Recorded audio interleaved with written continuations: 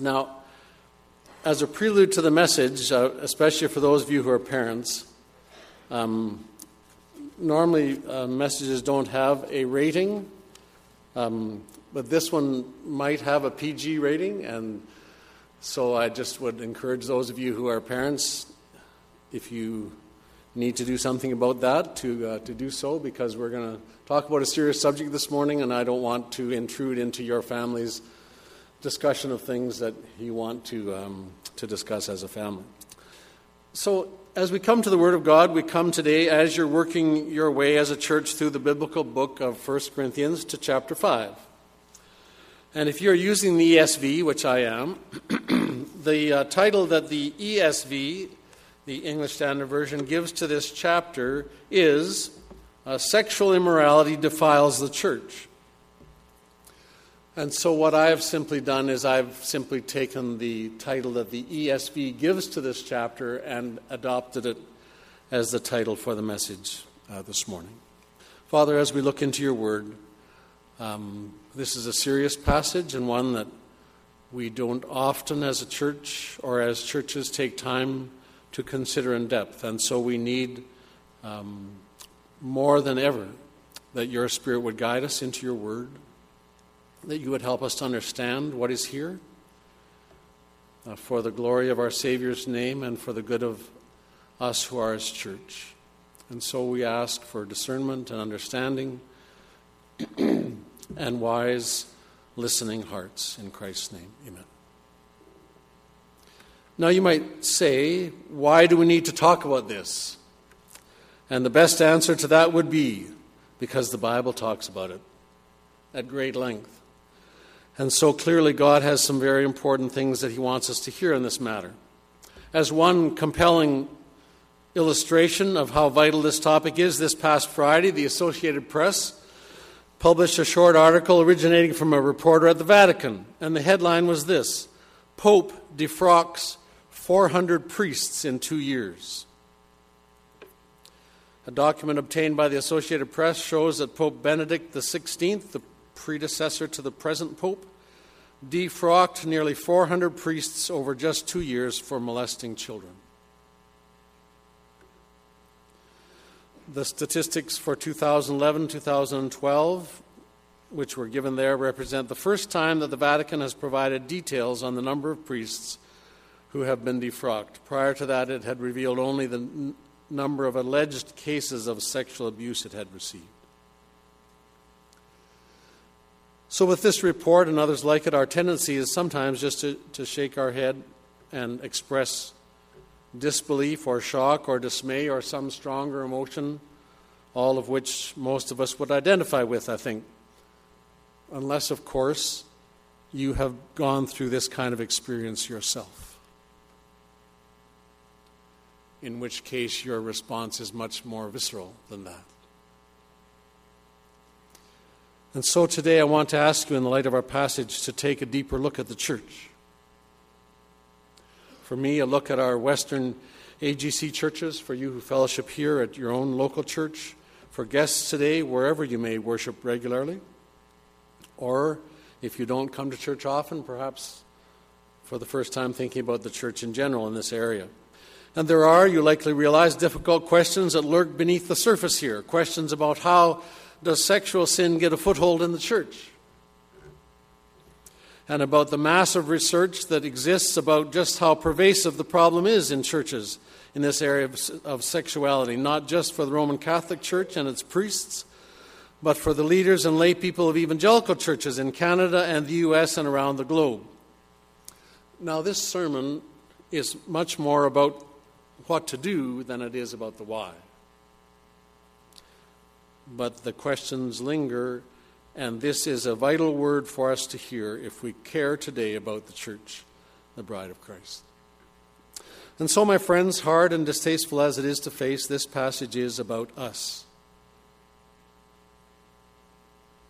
It's not about someone else, somewhere else, although it is that as well. Paul here is, of course, writing to the Corinthians to give them clear and strong advice on dealing with a specific problem.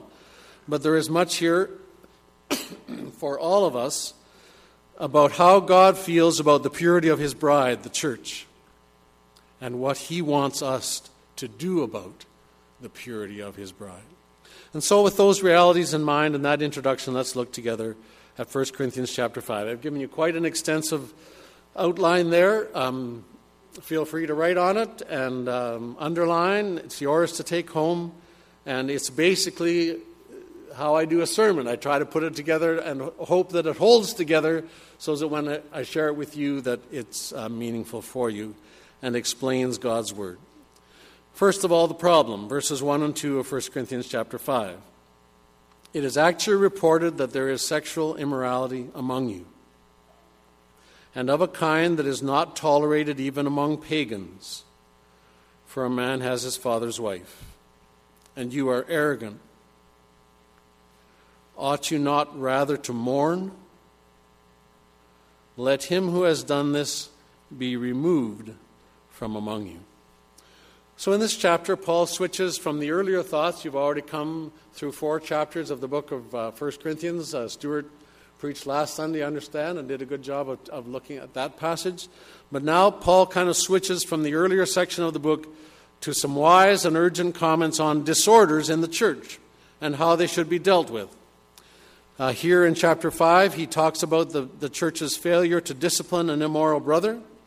In chapter 6, he will talk about their inability to resolve personal disputes in a godly manner and their struggles to maintain sexual purity in an increasingly sensual society. And then in chapter 7, he'll go on to talk about the whole matter of marriage. Sounds quite 21st century-ish, doesn't it? So first thing Paul does, he identifies the problem. He wastes no time in getting to the point. Reliable reports have come to him of sexual immorality among them, of a kind even pagans wouldn't tolerate. And the verse I've given you, the first verse on your outline, is from Leviticus chapter 20 and verse 11, where God says, if a man lies with his father's wife, he has uncovered his father's nakedness. Both of them shall surely be put to death. Their blood is upon them. So Paul immediately speaks to them about this problem that is present among them. A man is in a known sexual relationship with his father's wife, likely his stepmother, and likely not a believer, because he does not mention her at all in the course of this discussion. Sexual immorality, the word there, the Greek word, is a Greek word called porneia. And I've defined it for you or given you a definition from Strong's Enhanced Concordance at the very end of your material that I've given you there. I'm not going to read that through because it contains some terms that perhaps we ought not to talk about this morning. But the word generally refers to sexual immorality. It's not just about one specific kind. It's about quite a broad spectrum. And the word, of course, porneia, you will recognize that word as the word from which we get the word pornography. So Corinth, the city of Corinth, was notorious for its sexual immorality. To Corinthianize in the parlance of the day was, or to live like a Corinthian, was a byword for immoral excesses of the worst possible kind. Corinth had a temple to the goddess, the Greek goddess Aphrodite, the goddess of love. And so there were 1,000 prostitutes in that temple. And the way that you worshipped was by going to the temple and engaging in a relationship with one of those prostitutes, not a conversation. And so it was understandable, therefore, that the people who came to faith in the Lord Jesus in a city like this, a port city in addition to being a city with this temple, that people who came to Christ had battles to fight in this area. And nevertheless, God's call to his people, no matter how evil the world in which they live or we live is, to honor the Lord Jesus by the holiness of our lives. We sang the last song this morning, Holy is the Lord God Almighty. And Paul starts the book of 1 Corinthians by saying to the Corinthian Christians that they are called to be saints or holy ones. He lays it out for them right at the very beginning. And so in other parts of the Scripture, which I'll reference for you here in just a moment, we find the apostles of our Lord Jesus Christ speaking often to believers about the seriousness and the consequences of this kind of sin. You're going to come up against it when you get to chapter 6, the next chapter. Let me read briefly from that chapter 6, verse 9 of 1 Corinthians. Do you not know that the unrighteous will not inherit the kingdom of God? Do not be deceived. Neither the sexually immoral, there's pornos, a derivative of porne, nor idolaters, nor adulterers, nor men who practice homosexuality, nor thieves, nor the greedy, nor drunkards, nor revilers, nor swindlers will inherit the kingdom of God. And such were some of you, he says to them. So he recognizes the background out of which they have come. But, he says, you were washed, you were sanctified, you were justified in the name of the Lord Jesus Christ and by the Spirit of our God. And then he continues on in verse 13 to say the body is not meant for porneia, for sexual immorality. It's meant for the Lord, and the Lord for the body. And then verse 18 and on, flee from porneia, from sexual immorality. Every other sin a person commits is outside the body, but the sexually immoral person, pornos, sins against his own body. Or do you not know that your body is a temple of the Holy Spirit within you? You are not your own, for you were bought with a price, so glorify God in your body. So Paul at great lengths goes into, in chapter 6, this whole matter of sexual immorality. But here he's dealing with one specific case. Ephesians chapter 5, he says similar things. Chapter 5, verse 3. But sexual immorality, porneia, and all impurity or covetousness must not even be named among you, as is proper among saints. Let there be no filthiness, nor foolish talk, nor crude joking, which are out of place, but instead let there be thanksgiving. For you may be sure of this, that everyone who is sexually immoral or impure, or who is covetous, that is, an idolater, has no inheritance in the kingdom of Christ and God. Let no one deceive you with empty words that say kind of it doesn't matter. For because of these things, the wrath of God comes upon the sons of disobedience. So Paul doesn't hold much back here. He comes straight to the point to say there's a problem among you, and that problem is the problem of sexual immorality. And then he also then rebukes their attitude. He says, and you are arrogant. Ought you not rather to mourn? It seems that their attitude, instead of mourning over the wrong that was being done in their very midst, their attitude seems to have been, look what grace can forgive. Look how wonderful God is to forgive this person who's doing this thing. And kind of look how open-minded we are to tolerate this among us. And Paul says, that's arrogance. And he rebukes them. And it's somewhat reminiscent of Jude in his letter, just a very small letter just before you come to Revelation, where in verse 4 of that letter of Jude, Jude talks about those who pervert the grace of God into a license for immorality. So who take God's grace and says, because God is so gracious, we can do whatever he wants and he'll forgive us. And that's what Paul is rebuking in them in this case. And then he gives them the action to be taken. There's no hesitation on Paul's part. He says, let him who has done this be removed from among you. Paul has thought and prayed, no doubt, but he does not advise them to delay and consider. He tells them to act, and he tells them just how to go about it. So that's the problem. And the next part that Paul looks at is the prescription, verses 3 to 5. For, though absent in body, I am present in spirit, Paul says. And if present, I have already pronounced judgment on the one who did such a thing.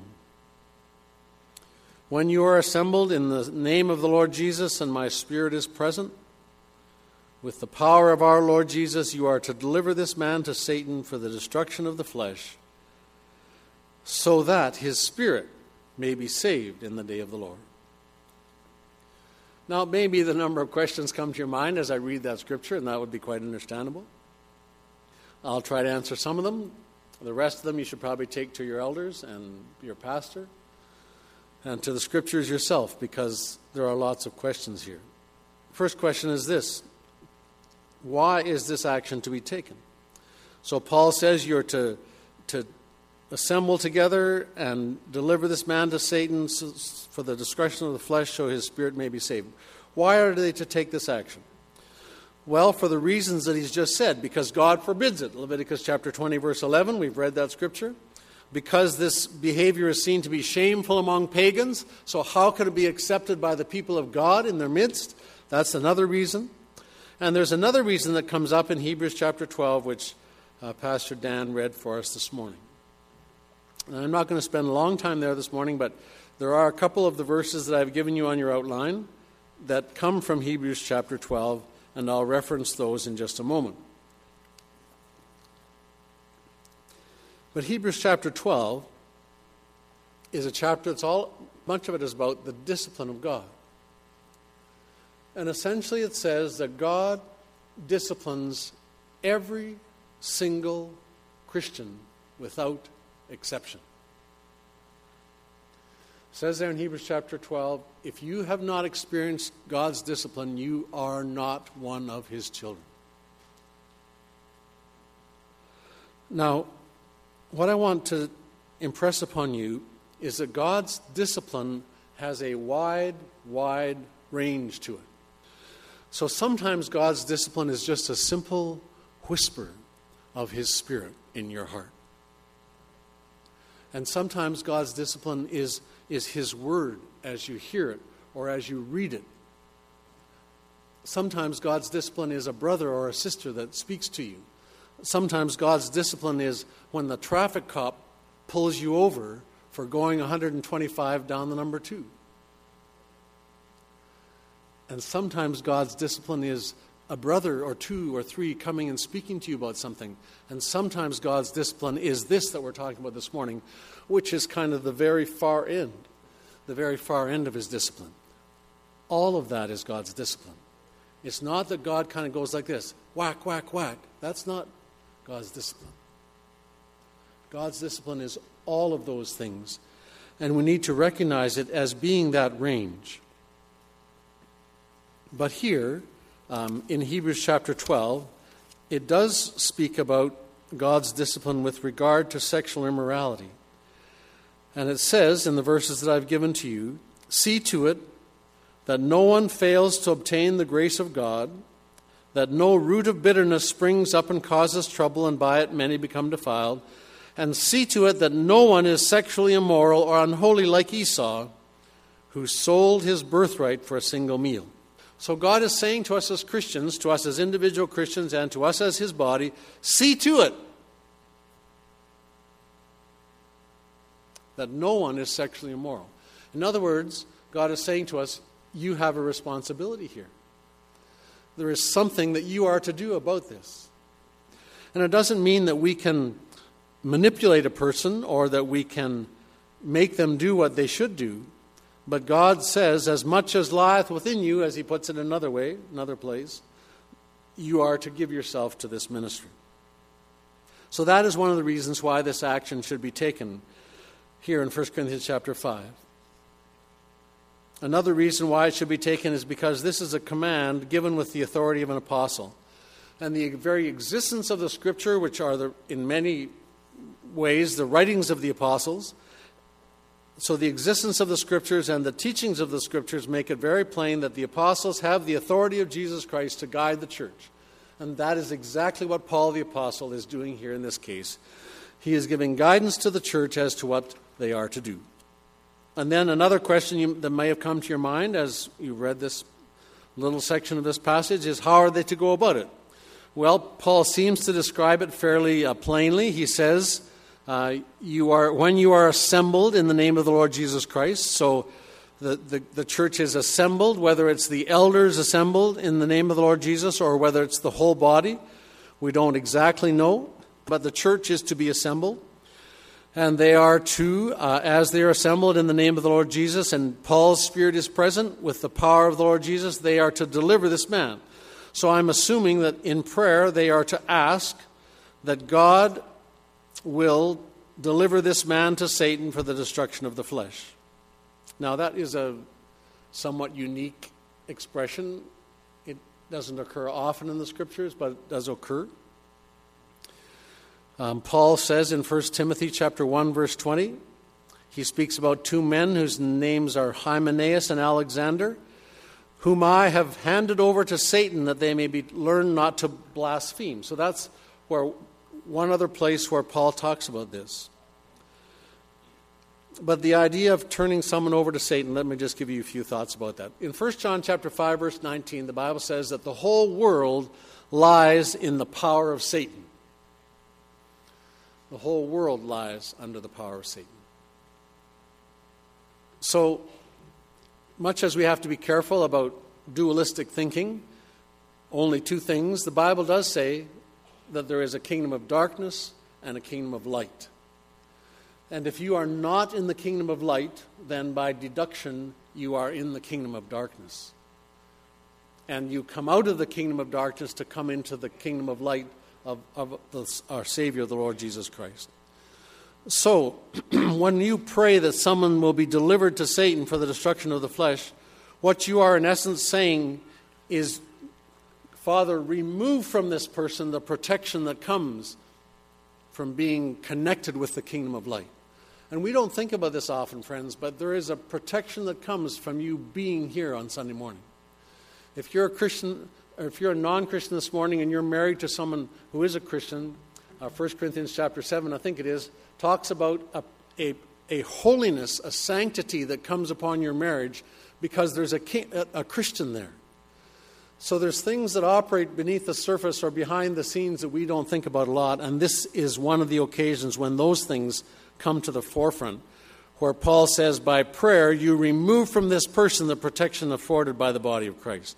And probably the best example of this that you might be familiar with is Job. And it may be that in your past as a Christian you have prayed that God's hedge of protection would be around someone, right? And when God removes that hedge of protection, that's what he did with Job. Now, it wasn't to discipline Job. It was actually, as you know, there was this battle going on behind the scenes. Satan says, you know, the only reason that Job loves you is because you give him all these things and you protect him and you do all these good things. You take it all away and he'll curse you. And God says to Satan, very well, take it all away. Satan takes it all away. And God says, have you considered my servant Job? You've taken all that stuff away from him and he still is faithful. And Satan says, skin for skin, you inflict his body and he's going to curse you to your face. So God says, very well, he's in your power, but you have to spare his life. Satan goes out from the presence of God and strikes Job with boils and unimaginable pain. And Job sits upon the ash heap and scrapes himself with a piece of pottery to get the pus off of him. And still does not curse God. But that's probably the best example we have of God allowing his protection to be removed from someone so that Satan can get at that person. And that is the thought here, that in praying, the Church of Jesus Christ is to remove the protection of God and give this man over to Satan for the destruction of the flesh. Whether that means his body or his sin nature is a matter of discussion that you can talk about with your pastor or one of your elders, but we're not exactly sure. But what is the hope for result? And the hope for result is this, the very end of this little section, verse 5, so that his spirit may be saved in the day of the Lord.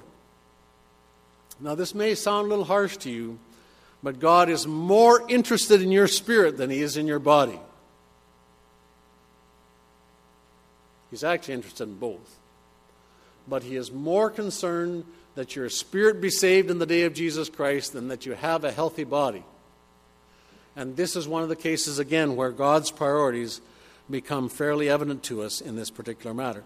So the goal then is to rescue this man by virtue of the action of this discipline from the pit of sin in which he is caught, so that he will be saved in the day of the Lord.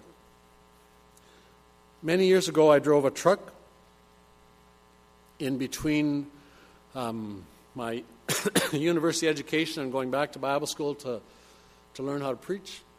Whether I did that or not, I'll let you judge. But so I drove a truck for a year, hauling gravel, a semi, hauling gravel onto rural roads, spreading it on there and stockpiling it as well. And I worked with a young man whose name was Ronnie Sunbow. This is 40 years ago. But and Ronnie was a younger man than me. His parents lived on the campus of Briarcrest Bible College, and I had known them when I lived there and went to school. And Ronnie drove a truck, and he and I were both hauling gravel. And one day, I pulled over because I had to fix a fuel tank strap that had come loose, and he went off down the road. Ronnie was a Christian, but his life was like this. So he would walk with the Lord for a little while, but then he would crash. And then he would walk with the Lord for a little while, and then he would crash.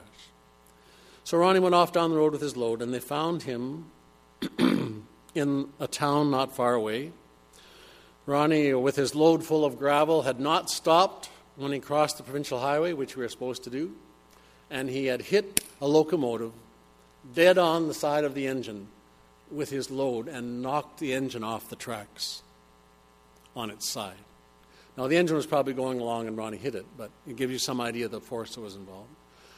And Ronnie had passed away right on the scene, was still inside the cab of his truck. Ronnie's mom and dad, had been adopted by them. Ronnie's mom and dad took that as the Lord's mercy in Ronnie's life. And you and I can't judge those kind of things because only God knows. But they took it because just a week or so before, Ronnie had come to me and to another person who was a Christian on the outfit and had prayed with us and come back into fellowship with the Lord. And his parents felt that God had taken him away while he was in that state. Now, we don't often think about things like this, do we? We don't give much thought to the mortal danger that a person's soul may be in by virtue of sexual or other sin that they are caught up in. We think, and sometimes we say, that they're just sowing their wild oats or kicking up their heels or some other foolishness.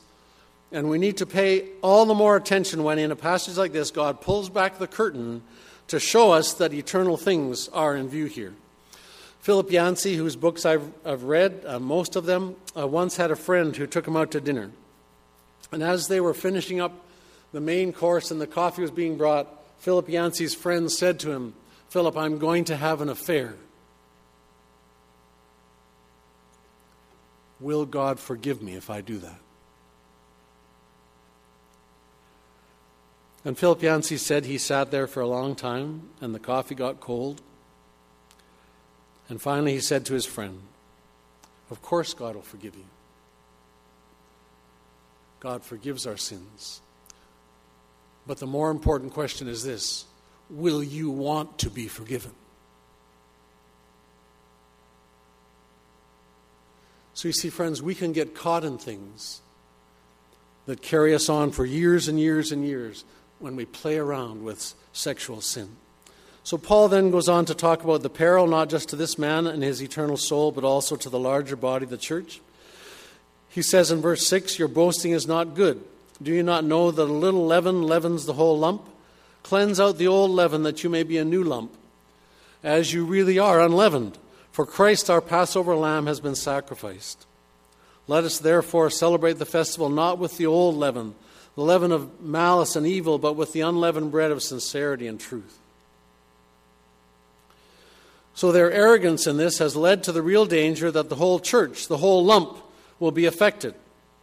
It's the old, "a bad apple spoils the barrel" proverb. And some of you are familiar with cancer. Some of you more familiar with it than you would like to be.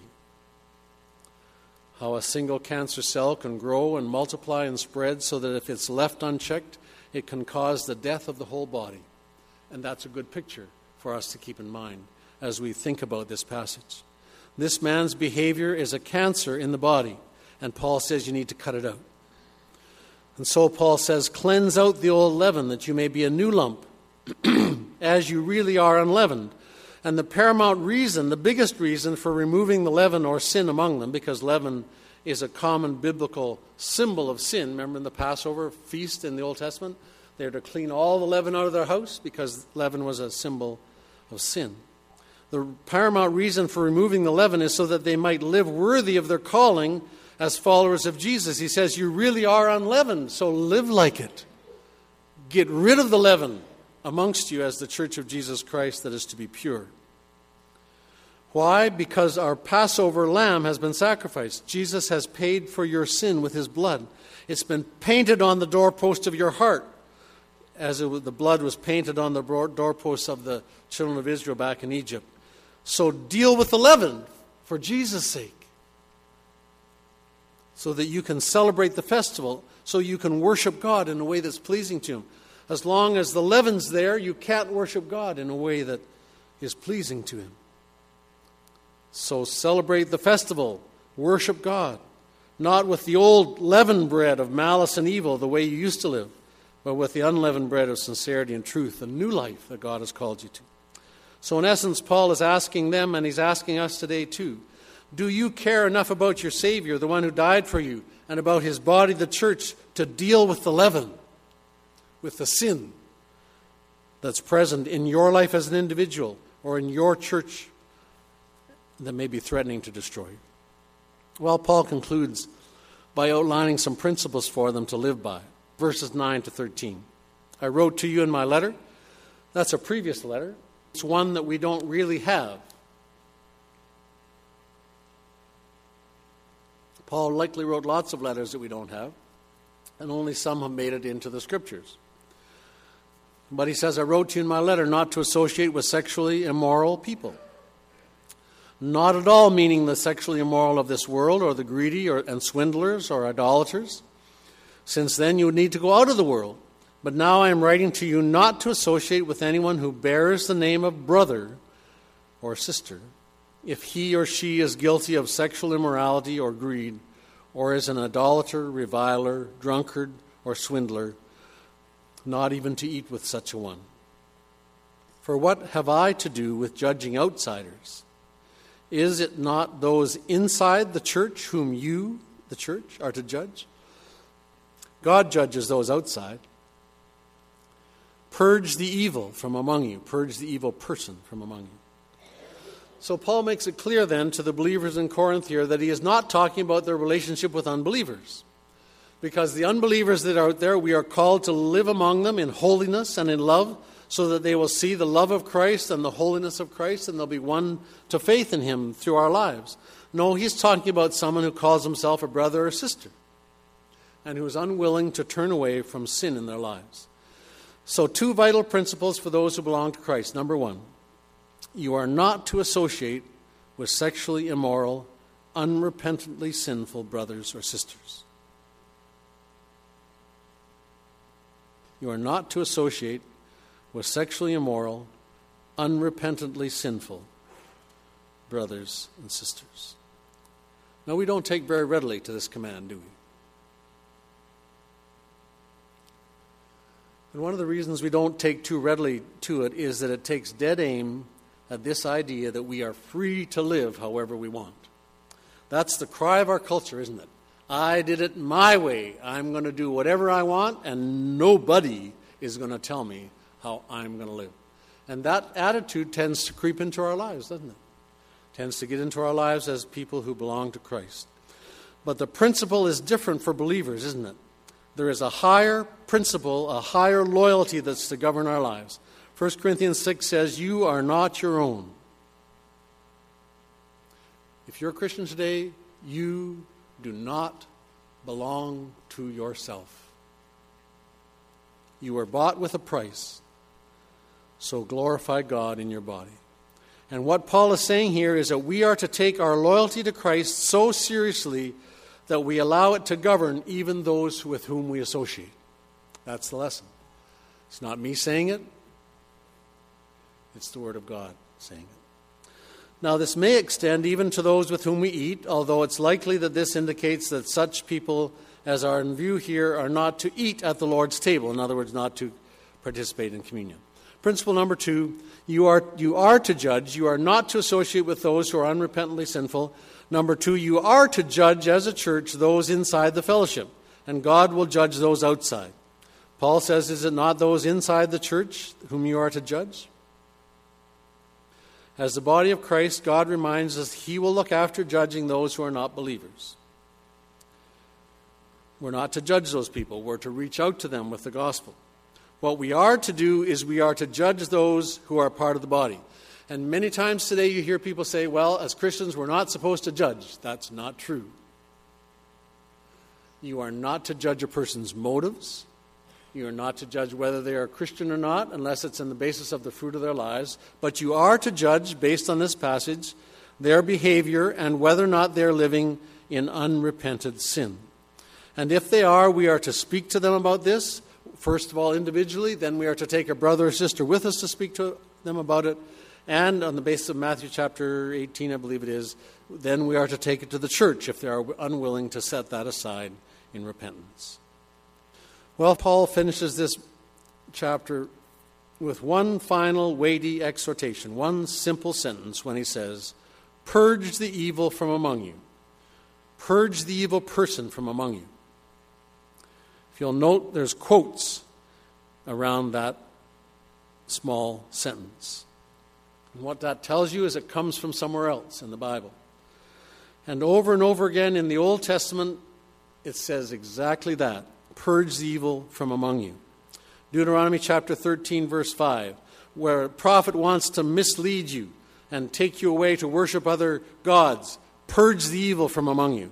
When there's an idolater who's worshiping other gods, purge the evil from among you. Chapter 17, verse 7. Deuteronomy 17, verse 12, where there's a person who's disobedient to God's command through a priest or judge, purge the evil from among you. Deuteronomy 21, verse 21, when there's a rebellious son, purge the evil from among you. Deuteronomy chapter 22, verse 21, when there's an immoral wife, purge the evil from among you. And so it goes on and on and on, many different times in the Old Testament. And basically, the purge from the evil from among you there is put them to death. And so here in the New Testament, Paul is adapting that purge the evil from among you to say it's not put them to death, but it is to put them outside of the body because they will cause the body to be defiled. So the presence of evil among God's people can, sadly, remove his blessing and even cause the death of the guilty. So that's the story of Achan, right, in the Old Testament, where Achan had done something wrong, but he and his wife and his family all died for what he had done wrong.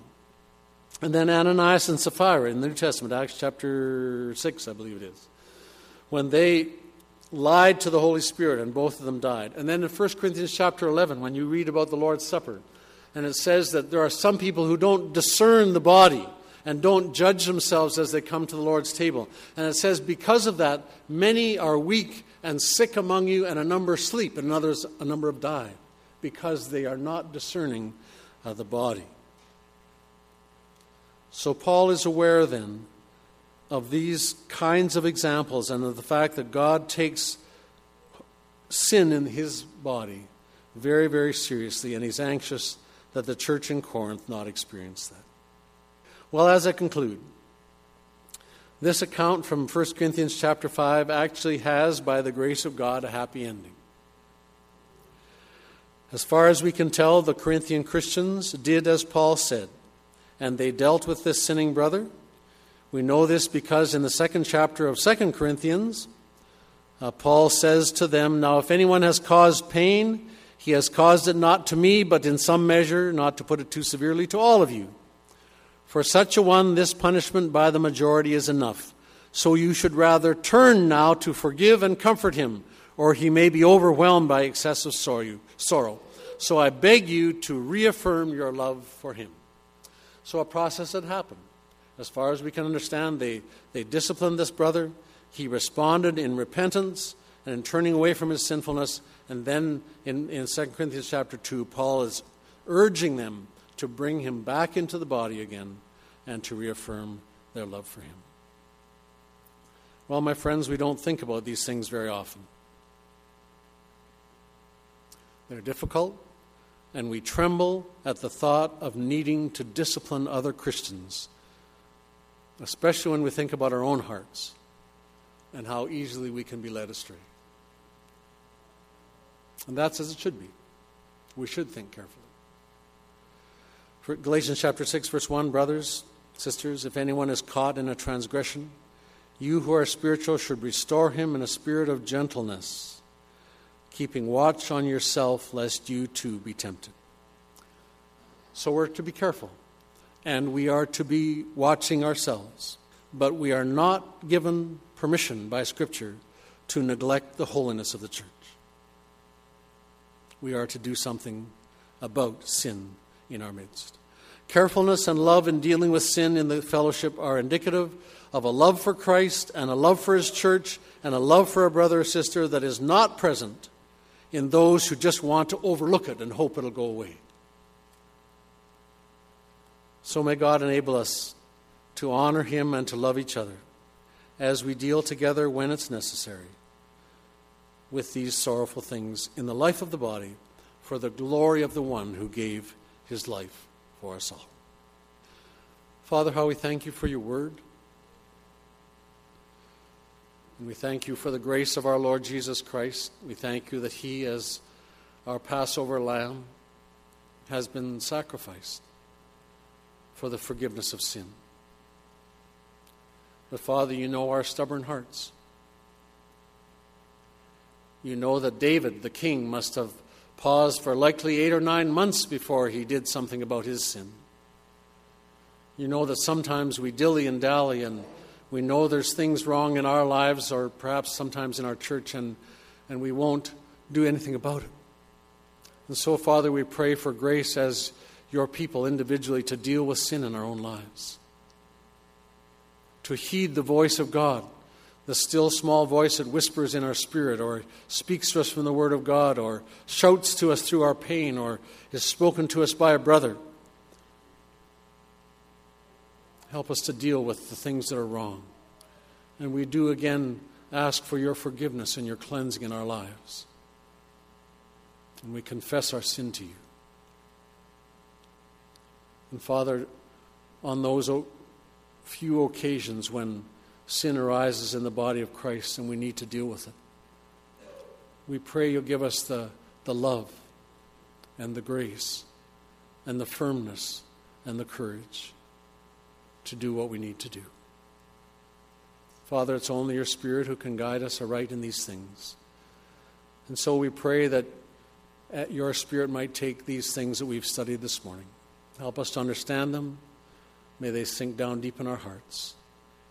And may we go from this place conscious of Your grace that is so present for us if we'll only cry out to You. And so we commend one another to You. And may the grace of our Lord Jesus Christ and the love of God and the fellowship and communion of the Holy Spirit rest and remain upon us until Jesus comes. For we prayed in His name. Amen.